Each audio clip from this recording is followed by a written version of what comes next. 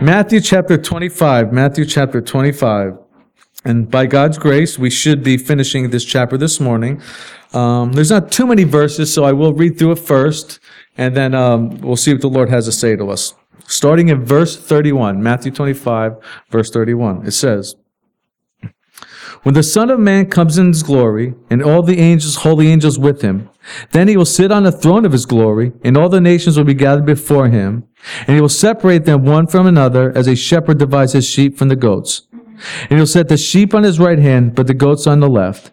Then the king will say to those on his right hand, 'Come, you blessed of my Father, inherit the kingdom prepared for you from the foundation of the world. For I was hungry, and you gave me food. I was thirsty, and you gave me drink. I was a stranger, and you took me in. I was naked, and you clothed me. I was sick, and you visited me. I was in prison, and you came to me.' Then the righteous will answer him, saying, 'Lord, when did we see you hungry and feed you, or thirsty and give you drink? When did we see you a stranger and take you in, or naked and clothe you? Or when did we see you sick or in prison and come to you?' And the king will answer and say to them, 'Assuredly I say to you, inasmuch as you did it to one of the least of these my brethren, you did it to me.' Then he will also say to those on his left hand, 'Depart from me, you cursed, into the everlasting fire prepared for the devil and his angels. For I was hungry, and you gave me no food. I was thirsty, and you gave me no drink. I was a stranger, and you did not take me in, naked, and you did not clothe me, sick and in prison, and you did not visit me.' Then they also will answer him, saying, 'Lord, when did we see you hungry or thirsty or a stranger or naked or sick or in prison, and did not minister to you?' Then he will answer them, saying, 'Assuredly I say to you, inasmuch as you did not do it to one of the least of these, you did not do it to me. And these will go away into everlasting punishment, but the righteous into eternal life.'" Let's pray. Father, we come before you, Lord, and we thank you for your word, Lord. We thank you for the truths that are in it, Lord. And we thank you, Lord, that you are not a man and you cannot lie, Lord. And we thank you that you have given us your word for our edification, our growth, our exhortation, Lord. And we thank you that it is spirit and it is life, Lord. So, Father, work in our lives this morning, Lord. Father, may we get information and inspiration, Lord. Lord, may our hearts be transformed this morning, Lord, but it's got to come through your spirit, Lord. So we do praise you and we thank you. In Jesus' name we pray. Amen. Well, really, there's only one title this morning. Usually I come up with some good ones, but it's judgment. You're probably like, oh boy, worship like that and then judgment. But it's biblical, and that's what we're going to look at this morning. Jesus has finished answering the disciples' questions that were asked in Matthew chapter 24. And we saw last week and the following couple weeks that after Jesus answered their questions about the end of the age and the sign of his coming, he also gave them some application and some warnings of what they should be doing while they're waiting. And if you remember, they didn't ask for that, but as a good teacher, he gave application to his sermon. Now, earlier in this discourse, Jesus gave some details about his second coming, if we remember. He said the sun will be darkened, the moon will lose its light, the stars of heaven will be shaken. In other words, in outer space, there's going to be some pretty heavy things taking place. But here, Jesus is specifically focusing on the subject of judgment that will take place by him in the end. See, one of the things we're going to clearly see from this text this morning is that Jesus himself is the one doing the judgment. Jesus. See, not many people in the world or in the church want to see Jesus as a judge. But biblically speaking, he is not only a judge, but he is the judge. He's the judge, folks. In other words, Jesus will determine the fate or destiny of every human being that has ever lived on the face of the earth. He will decide, no one else. Every human being has an appointment with Jesus to appear before him, and it is an appointment that they will most definitely keep. They will all stand before him. John 5:22, Jesus said, "For the Father judges no one, but has committed all judgment to the Son." All judgment to the Son. The Bible tells us in many other places, all authority and power has been given to him. He's the one that will judge. Now, if there's one subject that people definitely don't want to talk about, it's what? Judgment. Right? In fact, one of the biggest catchphrases in America today is, "Do not judge." Ray, can you close that door, please? We don't want to hear our little ones yelling with joy for Jesus, right? But everybody in America says, do not judge. And unfortunately, this idea has crept into the church. Do not judge. But that's an unbiblical thought. And the reason people don't want to talk about judgment is because most people know they're guilty. God has given us a conscience as humans, and we know very well when we violate that conscience. You know it. I know it. I knew when I was in the world when I was doing things wrong. Nobody had to tell me. I wasn't a theologian. I wasn't going to church. I never read the Bible. Nobody in my family was a Christian, yet I knew what I was doing was wrong. I knew it. Though I suppressed it, I didn't want to admit that I was doing it. If anybody asked me if I was doing so, I'd come up with an excuse, just, what you did's wrong, what I did is just, I had to do it, kind of thing. So guilty people obviously don't want to speak about judgment, do they? Because they know that they're guilty. Even people today in the media or in the church will accuse Christians as always wanting to judge and speak about judgment. You ever had people say that to you? And even in the world, it's unfortunate. Again, if you do watch TV or the media, they always try and find the Christians that are out there and depict them as always being judgmental or whatever. And they shouldn't do that because there's a great spectrum of Christianity that is doing what the Lord has asked them to do. See, but what people need to understand is that judgment started with God. It didn't start with man. It goes all the way back to the garden. God told Adam and Eve, Adam particularly, that if you eat of the fruit of the garden, the tree of the knowledge and evil, you will die. So judgment started with God. But see, the problem is because man has not been faithful to pass the word of God down to the next generation, people see us as what? Being judgmental. See, if we had a biblical worldview in America, we call ourselves a Christian nation. We're really not. We were founded on it, but we're nowhere near a Christian nation right now because there's no biblical worldview, and even in the church, unfortunately. But if we had passed the torch down from Adam and kept it going, everybody would know that God judges, that God is going to judge. And we'll get more into that in a minute. So as Christians, we need to speak about judgment, but we must use it in its proper context. In its proper context. And then we're going to look at that this morning a little bit. But one thing we're going to see from this context as well is that not all judgment is bad news, but good news, right? Not all judgment is bad news, but good news. God is going to look at some of the people in this text. He's going to judge their lives, and he's going to see them as being faithful and caring people. Amen? That's what he's going to do. In fact, Jesus is going to tell them that when you were ministering, you were actually ministering to me. In other words, if we are truly honoring God, then judgment is good for us, right? What are you worried about? It'll work out for your benefit. Again, like I shared earlier, when we talk about people in the world, we talk to people in the world about God and sin, they usually say, do not judge me, right? And maybe you've had that. I've had it, However, let's paint a scenario for a second. And picture this person at work, and the boss comes up to him and said, I've been watching you and all the other workers.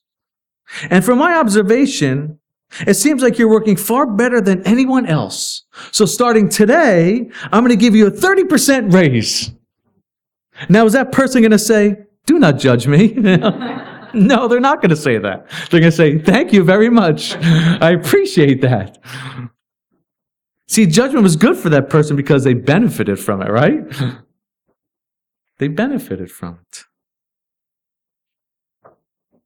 And Paul the Apostle spoke about how God judged him faithful. He looked at Paul and Paul said that God looked at my life and he said that I was faithful, so he put me into the ministry because he was faithful. And Paul was happy about that. See, God has created us as free moral beings with the ability to choose between right and wrong. And because he is just, he must judge in order to keep evil at bay and equity in the universe. He must judge. He is a judge. Now that may seem like bad news to some, but in reality it's great news. It's great news because not everyone has judgment and has to be bad for everyone. It doesn't have to be, really, for anyone. Because God sent his Son to die on the cross for our sins. So nobody in this room has to be guilty before God. We can all be scot-free, innocent of anything that we have ever done. Amen? See, up to the age 28, I was guilty before God. I was busted. If I would have died, I would have been in hell for all eternity, and I would have known that and I knew what I was doing was wrong. But now, after age 28, I have been saved from my sin. Because I came to realize that Jesus Christ died on the cross for my sins, and he's taken away all of my sin. He's taken it away. And that's the good news. That's the great news, in fact. See, Jesus' death on the cross paid our sin debt in full. And once we receive him as our Savior, all our sins are taken away. Amen? Amen. See, God now sees me as innocent, not guilty. God not only forgives us of our sins, but he cleanses us from all unrighteousness. We're forgiven and we're cleansed. See, God not only takes away our sins, but once we receive Jesus, he gives us a new life. We're born again. We're new creatures. The old has passed away. Behold, all things are new. See, God is able to cleanse our lives from the sins that we have done to ourselves. But he's also able to cleanse us from the sins that others have done to us. See, God forgives us and he cleanses us. And that's the great news of the cross. That he does that work. So again, we're going to look at judgment. Not fully. We have to cover the text. But even though God is going to judge, the Bible is very clear that God is not willing that any should perish, but that all should come to repentance. God's desire is that all would be saved. He's a saving God, a redeeming God, a restoring God, a reconciling God, a redeeming God. That's what he belongs to do. But he will judge those who will not receive his forgiveness through his Son. Amen? Now let's look into our text this morning. Where are we? Oh. Starting in verse 31 through 33. When the Son of Man comes in his glory and all his holy angels with him, then he will sit on the throne of his glory, and the nations will be gathered before him, and he will separate them one from another, as a shepherd divides his sheep from the goats. And he will set the sheep on his right hand, but the goats on his left. Now, before we get started, folks, I do need to just kind of open up the text a little bit to you. Within Christianity, all your Bible students, you need to understand that with this text right here, there's a lot of differing views within the church of how people view this final segment here. Some of the people after Luther, the early reformers, mostly saw this as this just being a picture of the final judgment that will take place in the end. Other people, dispensationalists, will see that this is just a picture of what's going to take place after the end of the age, before the millennial reign. Okay? And because some people see a difference between this judgment and the judgment between the great white throne judgment.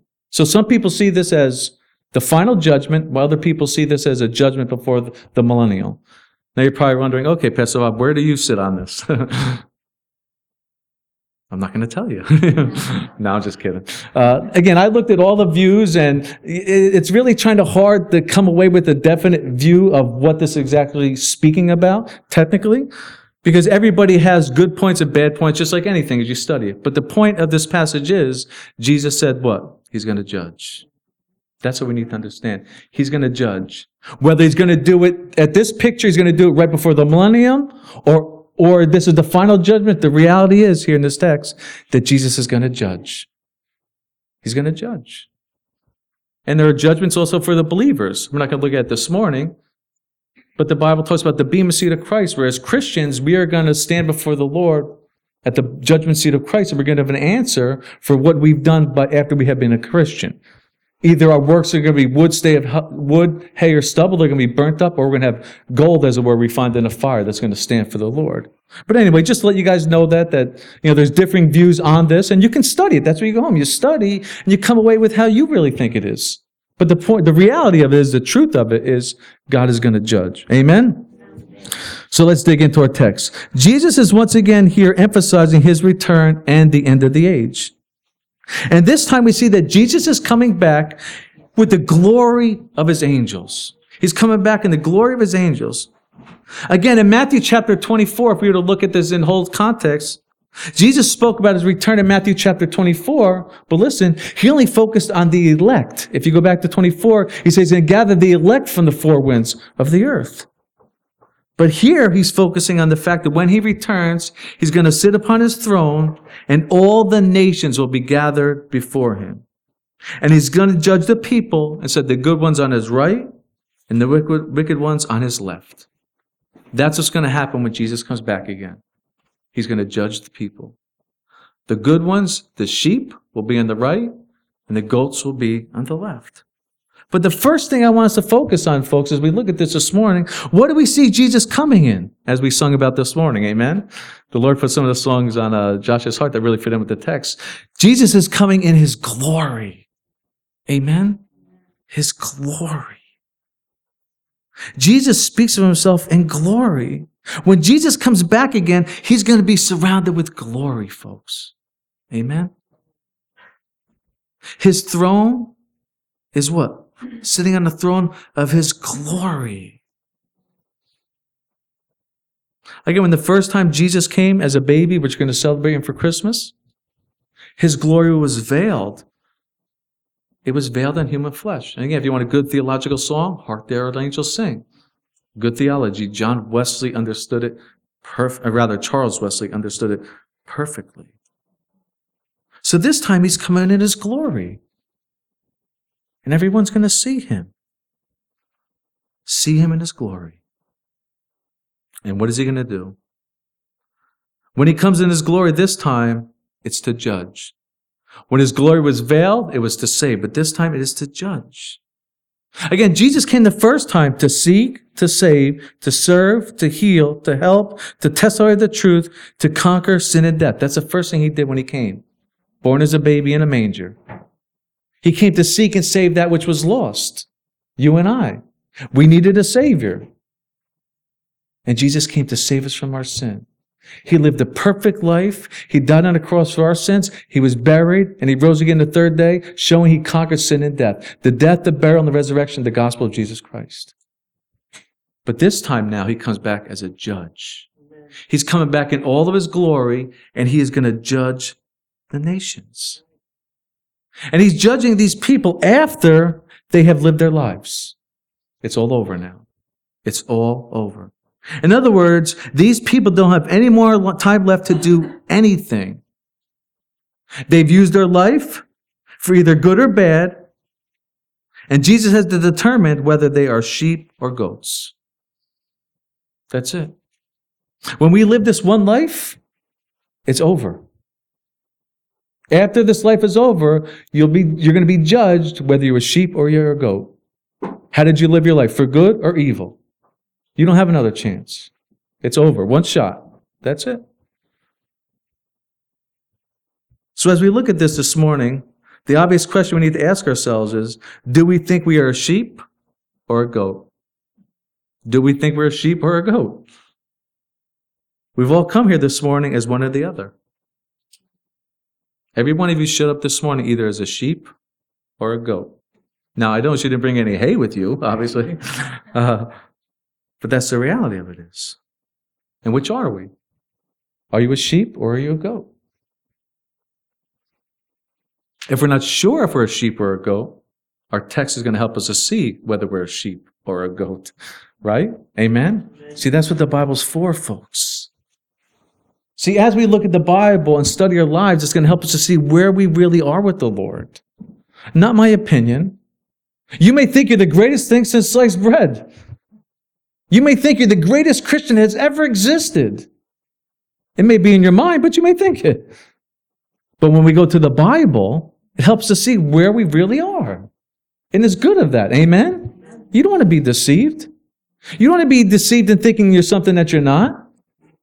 Again, so when we go to the Word of God like Jesus is going to do here, we can see where we really are. And don't you want to know? It'd be tragic to live your whole life and find out, I was a goat. I didn't know it. And again, I remember when I first got saved. Again, I wasn't raised Catholic or Protestant or evangelical. I wasn't raised anything. And I remember the first time I read the Bible, going through the Gospel of Matthew, reading the Beatitudes. And I was like, why didn't anybody tell me about this? Why didn't anybody tell me about what the Bible said? Maybe I wouldn't have done the things I've done. But nobody told me. The Catholic Church in our neighborhood, which I went to, they didn't teach the Word of God. They just didn't do it. And they're nice people. I'm not trying to bash them, but they didn't do it. I didn't know. You know? So the Bible's there to be our guide. The Bible helps us see whether we're on the right path or the wrong path. And hopefully this morning you'll look at this and say, hey, praise God, man. I heard Pastor Bob today and I'm on the right path. Or maybe you'll hear and say, you know what, I gotta examine my life. Am I really going the way I should be going? Am I making the best decisions I should be making? And that's what the Bible's for, folks. Amen? Now the first group of people deals with here is the sheep. Verse 34. Then the king will say to those on his right hand, come, you blessed of my Father, inherit the kingdom prepared for you from the foundation of the world. The sheep. Jesus has judged these people, and he's judged them, and he's determined they have lived their lives the right way. They were faithful people. They were the ones that did the good things, and they were found to be faithful. And because they are faithful, he's rewarding them. He's saying, come into the kingdom prepared for you from the foundation of the world. See, Jesus is telling us here that God has always had something in store for those who are faithful to do the things he's asked us to do. Amen? He's always had it. He didn't just think about it all of a sudden. Before the foundation of the world, he had an inheritance prepared for those that will do the right thing. He was. See, before the foundation of the world, God had an inheritance waiting for those that were faithful. It's waiting for us. And that's important. Because how many times have we done good things and wonder if it's worth it or not? You ever been there? I have. See, sometimes we do good things, and as a result, we're made fun of or taken advantage of, or we think no one notices or even appreciates it, right? See, I can tell you honestly that I've been kicked in the face for doing good things for people. I've had my character attacked, my integrity attacked, as a result of doing what God has asked me to do. And it wasn't by the world, folks. And at times it seems like it's not even worth it. It's like the people are going to be like this, just forget about it. Forget it. It's not worth it to serve them. But praise God for the Bible, because the Bible says we don't serve man, we serve who? Christ. Amen? We serve Christ. That's who I ultimately serve. An encouragement for us too is that Jesus doesn't want us to lose hope. Because before the foundation of the world, he had a kingdom prepared for those that are faithful to him. So don't lose hope. Don't grow weary in doing good. Preaching this to myself too, you know. Don't grow weary in doing good. It's worth it. God knows. He doesn't want us to be discouraged. Now look at verse 35. For I was hungry and you gave me food. I was thirsty and you gave me drink. I was a stranger and you took me in. I was naked and you clothed me. I was sick and you visited me. I was in prison and you came to me. Then the righteous will answer him, saying, Lord, when did we see you hungry and feed you, or thirsty and give you drink? When did we see you as a stranger and take you in, or naked or clothe you? Or when did we see you sick or in prison and come to you? Jesus is now telling us some of the things that the sheep have done which caused them to receive the inheritance from the Father. And this is not a full-blown list. It's just an idea of what they were doing. And again, if we look at this list here, this is somewhat pretty basic things, isn't it? Right? These are just the basic things that anyone can do. Anybody could do this. Anybody could clothe someone or feed someone or visit somebody when they're sick. Anybody could do these things. These are the basic things. All of us can do it today. You don't need a theology degree. You don't need to speak well. You can do it. See, too often we look at Christianity, and we're like the parable we looked at last week, we think we need the 5 talents, right? I can only serve Jesus if I have 5 talents. I need the 5. But Jesus commending these people, and it seems like the things that these people did, they only needed one talent to do it, right? That's all. Well, what do you really need to go and clothe somebody? You just need some clothes. And we got them. And it's probably safe and accurate to say that most of the work done for the kingdom and for the Lord is by those who have received one talent. Most of it's probably done by those who have one talent. See, most of us in this room may not have the ability to go to seminary. You may not. Or Bible college. Or maybe you don't have the ability, you're not available to go to be a missionary around the world. You can't do it. You got to stay in Staten Island. As dreadful as that sounds. You got to stay. Or maybe you don't believe you're called to be a pastor, an elder, or an evangelist. So what do you do? What do you do? See, all of us in this room have the ability to do these things Jesus is talking about here. All of us do. We can. Each and every one of us. And today. When Paul was speaking to the Corinthians who were really not too high on Paul, even though he started the church, pastored it for a year and a half, and then they didn't really want anything to do with him anymore. But Paul said that God calls not many wise, not many noble, and not many noble. And at the end of 2 Corinthians, God said through Paul, God says, my grace is sufficient for you, and my strength is made perfect in weakness. So you want to be a great servant of the Lord? Be weak. His grace is sufficient. Just be weak. Just be available. That's all. Just be available. Lord, what do you want me to do? You give me at least one talent. I know that. It's biblical. I have at least one. I'm available. What do you want me to do? And go and do it. And again, maybe some of us here this morning may be questioning what God can do through us even though we have one talent. Right? Well, maybe some of you in this room have heard of Johnny Erickson Tada. Anybody? Right? Here's a woman who has been serving the Lord for many years, has traveled the entire world, written books, spoke at conferences, and yet she does all that by what? By paralyzed in a wheelchair. At a young age, she had a diving accident, and she's paralyzed. But yet, this paralyzed woman who cannot dress herself is ministering to thousands of people around this globe. How many talents do we need? One. That's it. Go and do what the Lord has asked us to do. Again, these are the scriptures that Mother Teresa pointed to the focus of her ministry. She would always say, as you did to the least of these, you have done it to me, speaking of Jesus. But how did Mother Teresa start her ministry? She heard a call from God.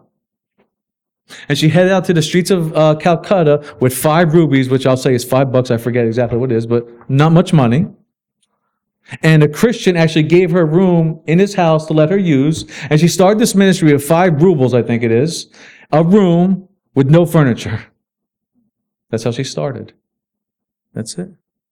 Now, through the eyes of the world, she had nothing, right?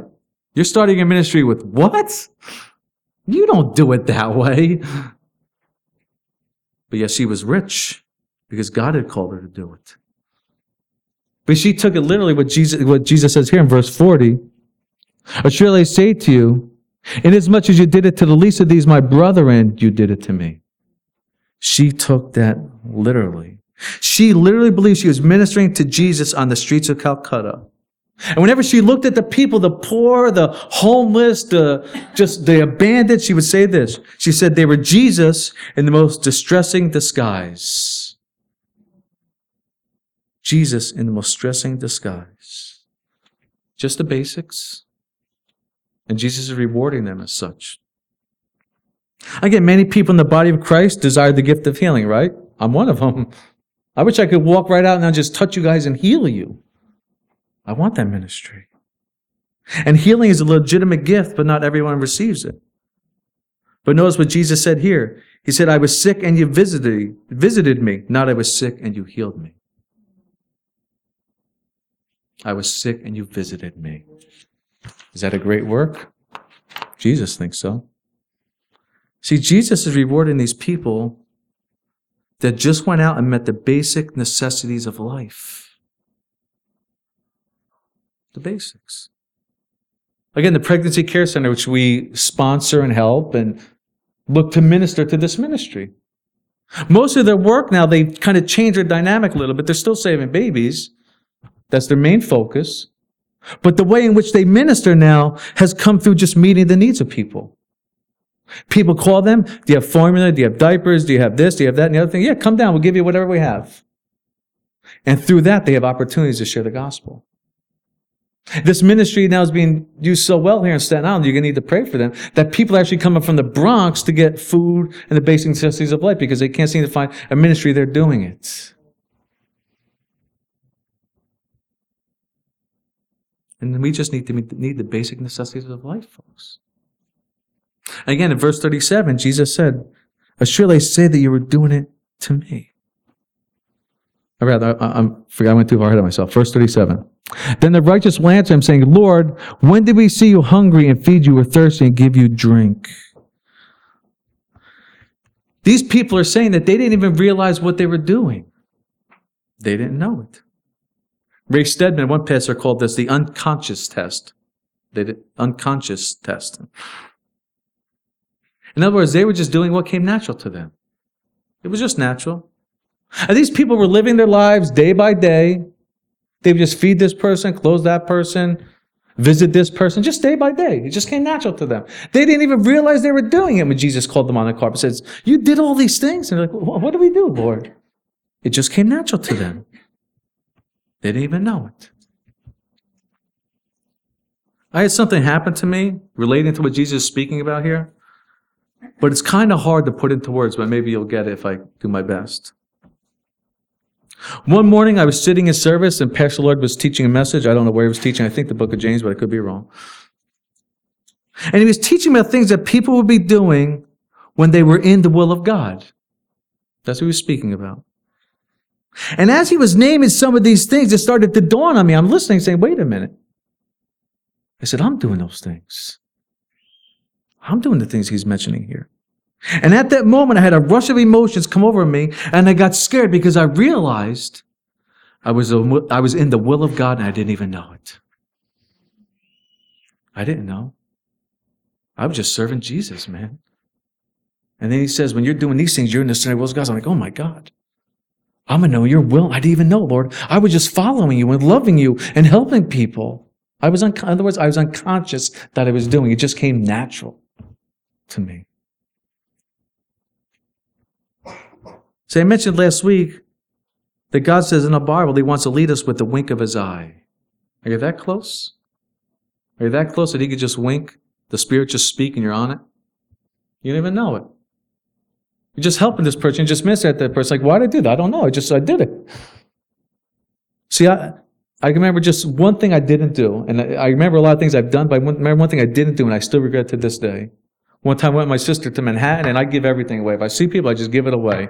Nobody's got to tell me to do it. I just give it away. And one time I went with my sister to go see a concert, and there was this guy laying in the parking lot with no coat on. And I had my Giants jacket, and because I'm so introverted, I didn't want my sister to think what I was doing or whatever, so I'm like, he'll be fine. And to this day, it bothers me. I should just gave it to her, but I didn't want the attention. And to this day, I think about it. I'm like, Lord, I should just give him my coat. But I didn't. A knucklehead, But it just comes naturally to us. See, when we're drawing close to the Lord in prayer and reading His Word, He'll simply direct your life. The Spirit will just be showing you where you should go and what you should be doing. It'll just be natural to you. It's just natural.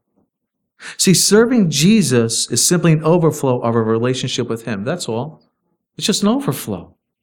You're just overflowed with Jesus. You just want to help that person. You want to minister to that person. It's just an overflow. David said in Psalm 23, you anoint my head with oil, my cup runs over. Is your cup running over? Is it running over? You just want to bless people. You just want to minister to people. You only pastor, the elders calling you, did you do this week? You're just doing it, man. Nobody notices, but Jesus notices. He's paying attention. Because verse 40, what does Jesus say? See, these people are out there serving, doing the work. They didn't know what they were doing. And Jesus lets them know here that what they did went beyond what they could even imagine. See, they were just feeding the hungry, but Jesus is saying, you didn't just feed the hungry folks. You were feeding me. Because in as much as you did to the least of these, my brethren, you did it to me. And that's powerful. What greater reward can there be for a Christian than knowing that every time you minister, you're actually ministering to Jesus? That could be 1,000 sermons in and of itself. Amen?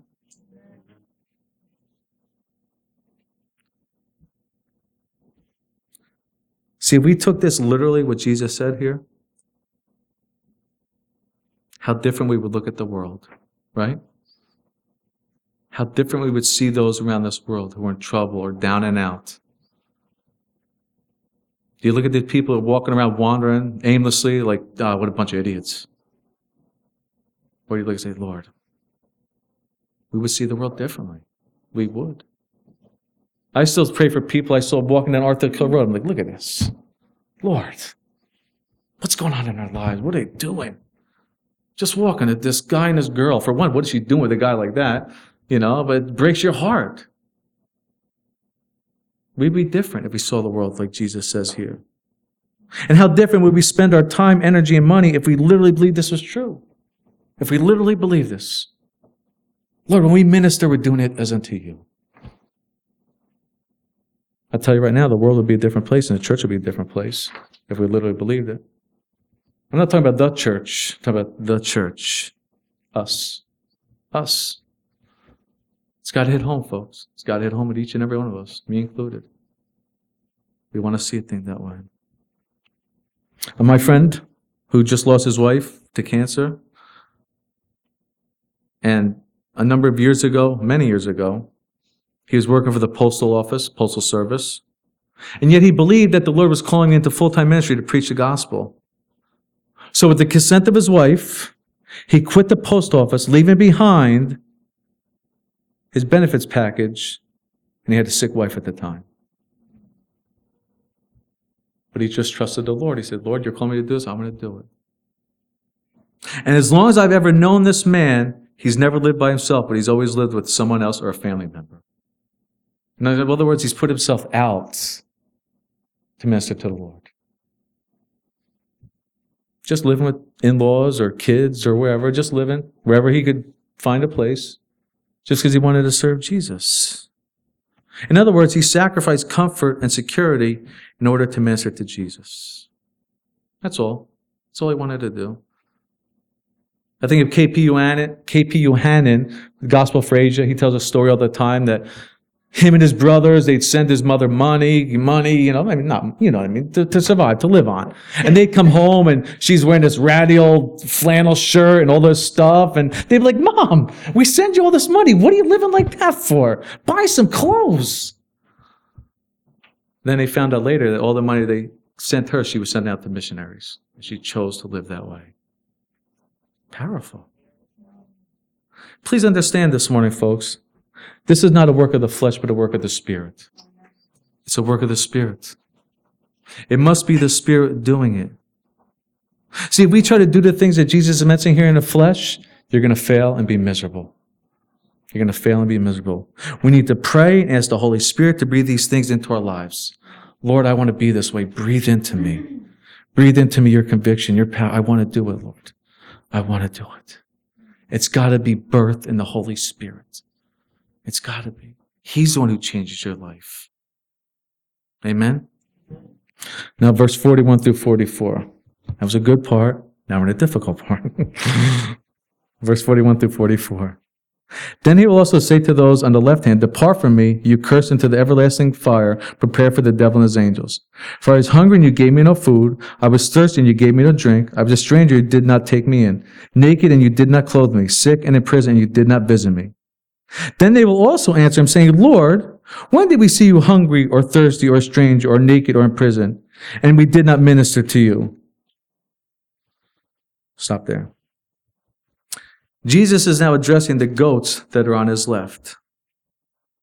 Jesus has judged these people, and he has determined that they lived their lives in the wrong way. They've lived their lives the wrong way. What we also need to notice, is maybe you didn't pick up on this, that Jesus is condemning these people because of their sin of omission. You did not do. You did not do. See, the sins of omission are things we should have done, but we didn't. The things we should have done, but we didn't. Again, the guy with the one talent was condemned because what? He didn't do anything with the talent. He was condemned again because of the sin of omission. He was given one talent, he did not do anything with it. See, Jesus is telling here that many people in the world are not only going to be condemned because of what they did, but because of what they didn't do. And the reality is very few people in this world even think about the fact that they're going to be condemned because of what they did not do. They would. See, before I was a Christian, I often thought about, I shared earlier about the bad things I did. I thought about it often. But it wasn't too often I thought about things I should have done that I didn't. I didn't think about those things. If I did, very rarely. But Jesus didn't condemn these people because of it. See, the first group of people was ignorant to the fact that they were doing good. This group was ignorant to the fact that they weren't doing good. They didn't realize it. 1 John 3:17 says, "But whoever has this world's good and sees his brother in need and shuts up his heart from him, how does the love of God abide in him?" The answer is, it doesn't. If you're not ministering to people in need, you don't have the love of God in you. That's what Jesus is saying. See, these people didn't have the love of God abiding in them, so they didn't even see the needs around them. They didn't even see it. Let's nonetheless do anything. James in his writing says essentially the same thing. James says, "Faith without works is dead. If a brother or sister is naked and destitute of daily food, and one of you says to them, 'Depart in peace, be warm, be filled,' but you do not give them the things which are need for the body, what does it profit you?" What does it profit you? How many times have you said, "Be warm and filled," you know?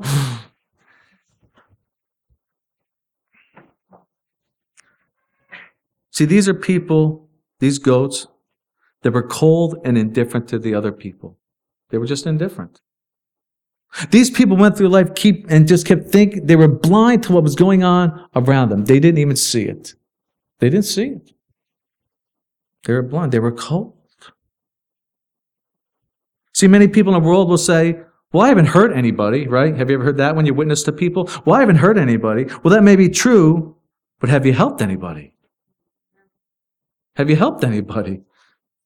You're living large, but have you helped anybody? You got your crib. I don't know anything about the young folks, but why not? You got your crib, but are you giving anything to anybody? You know? He's combing the carpet. And again, these people are not being condemned because of some great act of kindness they didn't do, right? It's not that Jesus is saying, "You're being condemned because you didn't go into that tower and save somebody." He says, no, you're being condemned because you didn't give anybody water. You didn't feed them. Just the simple things. That's why you're going to hell, because of that. See, I think this shows us how serious God takes the little things that should be done in life. This shows us how God takes serious the little things that should be done in life. Again, we think it's no big deal if we don't help anybody, right? It's no big deal. Somebody else will do it. But to God, it is a big deal. It is a big deal. People matter to God, especially those in need. He cares. See, I also believe this gives us a picture of how high God's standard is. Have you thought about that? This shows us how high God's standard is. See, when I think about these things, and I do, as you all should, you should be thinking about these things. When you go home today, you should be meditating on these things. Think about them. And when I think about the world and what people are doing and not doing, and what I know from the Bible, I always come to the conclusion that the world is actually be far more guilty than they could ever even imagine. Understand? When I look at the best of people in the world, as I look at the Bible and I meditate in the nature of God and all these things, I say, the people in the world who are the best are going to be so guilty they don't even realize it. And this text tells us that God's standard is far above ours. And that's the problem. That's the problem. Too often we measure the world by our standard instead of God's standard. See, God's standard is far more above it. Jesus is telling us here that people are to be seriously guilty before God because of the everyday opportunities they ignored. That's powerful, folks. And of course you think, I really got to think about this stuff. It's serious. Now for us, while we're looking at this, we need to ask ourselves, when is the last time we really helped someone? When is the last time any of us in this room have really helped someone? When? We need to think about it. Hopefully it isn't so long ago that you can't remember it. Because if that's the case, then there's a good chance you may be a goat. If you can't even remember the last time you really helped somebody out, then you may be a goat. And just like the sheep were judged and rewarded accordingly, the goats will be judged and condemned accordingly. They will be condemned. See, Jesus also makes it abundantly clear that claiming ignorance is not going to help anyone in the day of judgment. Lord, when did we see you? We didn't see anything.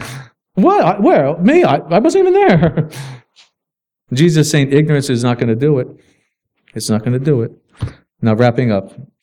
1 minute left. No. These timers. Verse 45. Then he came to his disciples and said to them, are you still... Wait, what am I doing here? Wrong chapter. Chapter 25, verse 45.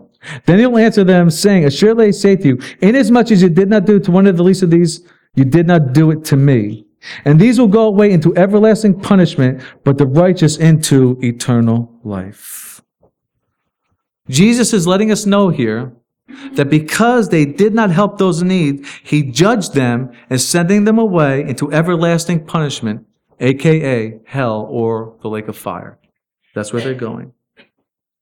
And if we notice back earlier in our text, Jesus actually tells us that hell was prepared for the devil and his demons. And in Revelation chapter 20, we see in the book of Revelation, it says that the devil, the beast, and the false prophet were cast into the lake of fire, and they will be tormented day and night forever and ever. And it also says, then death and Hades were cast into the lake of fire. This is the second death. And anyone not found written in the book of life was cast into the lake of fire. Anyone that has ever lived and been judged and found guilty by Jesus will be cast into the lake of fire for all eternity. 2 Timothy chapter 4, verse 1 says, I charge you therefore before God and the Lord Jesus Christ, who will judge the living and the dead at his appearing at his kingdom. And we look here, it says that they will be cast into everlasting punishment and eternal life. That's the same Greek word here. And this word in the Greek comes the closest to the Greek that can put the idea in one word of everlasting. It's the same word used. In other words, if there's one eternal, there must be both eternal. Eternal heaven and eternal punishment.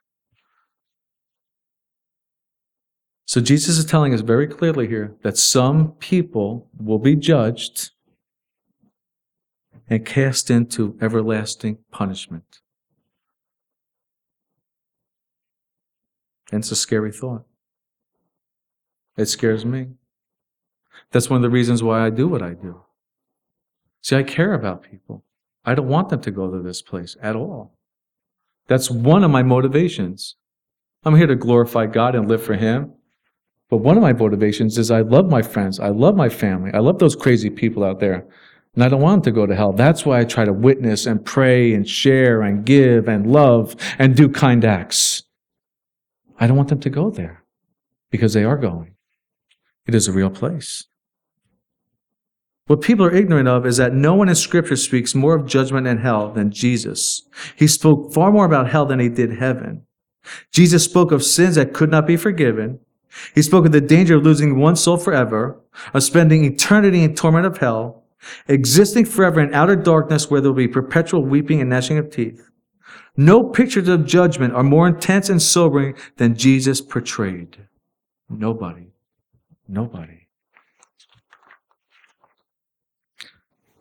Now, Jesus is not speaking about hell here because he wants to be popular, but he wants to be biblical. He wants to be biblical. See, what people need to understand is that once life is over, it's over. The Bible says, it has been appointed to man to die once, after that the judgment. 1 Peter chapter 4, verse 5 says, they will give an account to him who is ready to judge the living and the dead. From cover to cover, the Bible speaks about judgment. And if we had a biblical worldview, it wouldn't be a big problem because people would know that God judges. They would know it. It started with Adam. Adam was kicked out of the garden. He was judged. Cain was judged. The flood of Noah, Sodom and Gomorrah. They were judged. See, God is a just and holy God, and evil must be punished. We know that. Everybody knows it. If evil were not punished, God would not be just, good, or holy. Like I shared last week. People think the goodness of God is going to save them. It's the goodness of God that's going to condemn them. But people don't think about it. People may even ask, well, why is hell even necessary? I'm not going to give you all the answers. There's many. But let me just give you a couple. Why is hell necessary? First, hell magnifies the justice of God. Hell magnifies the justice of God. Heaven magnifies the mercy of God. Hell magnifies the justice of God. Secondly, hell has the enduring value of demonstrating that evil is forever defeated. Amen? Hell has the enduring value of demonstrating that evil is forever defeated. I hate evil. And I can't wait until it is finally defeated. That's what I want. Many people even wonder, how could they fully enjoy heaven knowing that their loved ones are not there? Have you ever thought about that? How am I going to enjoy heaven if Pastor Bob's not going to be there?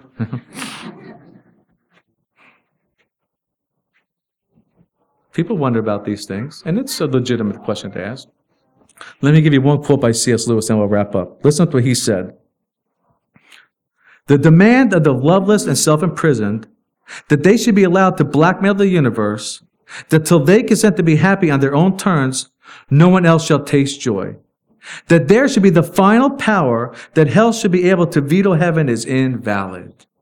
Amen? You understand? It's powerful. Again, you got to read some stuff by Norm Geisler if you want to hear the quote again. Listen. The demand of the loveless and the self-imprisoned that they should be allowed to blackmail the universe, that till they consent to be happy in their own terms, no one else shall taste joy. That there should be the final power that hell should be able to veto heaven is invalid. You're going to enjoy heaven because you're going to glory in the justice of God. You will. See, the reality is hell is a real place, and Jesus believed it to be real, and it's an eternal place, and it is a suffering place. And it is a place that nobody should want to go. Nobody should. And what do we do with this we've learned this morning? Are we to go out there and go beat people over the head? You're all going to hell. You know? I did. When I first got saved, I wrote my whole family, every family member I could think of, I all wrote them a letter. It was a little rough, you know. I was zealous. I was young in the faith, you know. But they heard the truth. And I still try to mess with them, obviously. But we don't need to go beat people over the head. But we don't need to shy away from it either. That's all. Share with the people. Talk to people. And tell them the truth in love, kindly. You know, so it has its context. We also need to remember, folks, that Jesus said hell was prepared for the devil and his demons. So God never desired that people should go there. He never did. It says that for the kingdom was prepared from the foundation of the world for those that did what's right. See, but the reality is, as wicked and as evil as hell is, no one needs to go. No one needs to go. God sent His Son to die on the cross to save us from our sins. Nobody has to go to hell. Nobody. It could just be the devil and his demons hanging out. Nobody needs to go there. Your sins can be forgiven. The Bible says that whoever calls on the name of the Lord shall be saved. It doesn't matter what kind of sin we've done, if we've done it over and over and over again. It can be forgiven. The cross takes away any sin that anyone can take. Anybody.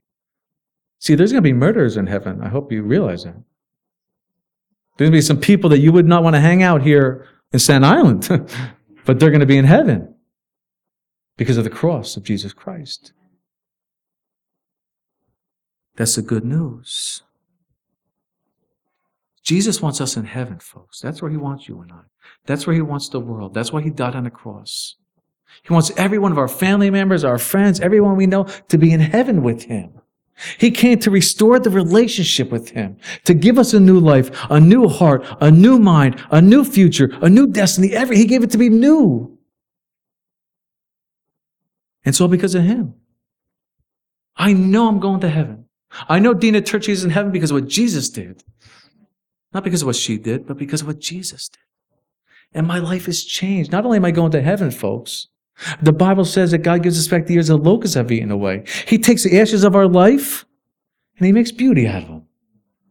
You understand? That's what he does. He saves us and then he redeems us, gives us a new life in Christ. It's all new. It's all new. From 28 years old, my life is new. It's better. It's not easier. Far, it is not easier. Anybody could go drink and do whatever. Anybody could do that. But now there's purpose to my life. There's meaning to my life now. I'm here for a reason. To help people, minister to people, to love people, to be loved. Because God's given me a new heart. Like I shared last week. Amen? So please understand. Anyone here this morning? You don't need to go there. Nobody needs to go there. That's the news we need to tell people. Hell is real, but you don't have to go. Just receive Jesus and all your sins will be washed away. Your sins are like scarlet, now you'll be white as snow. Amen?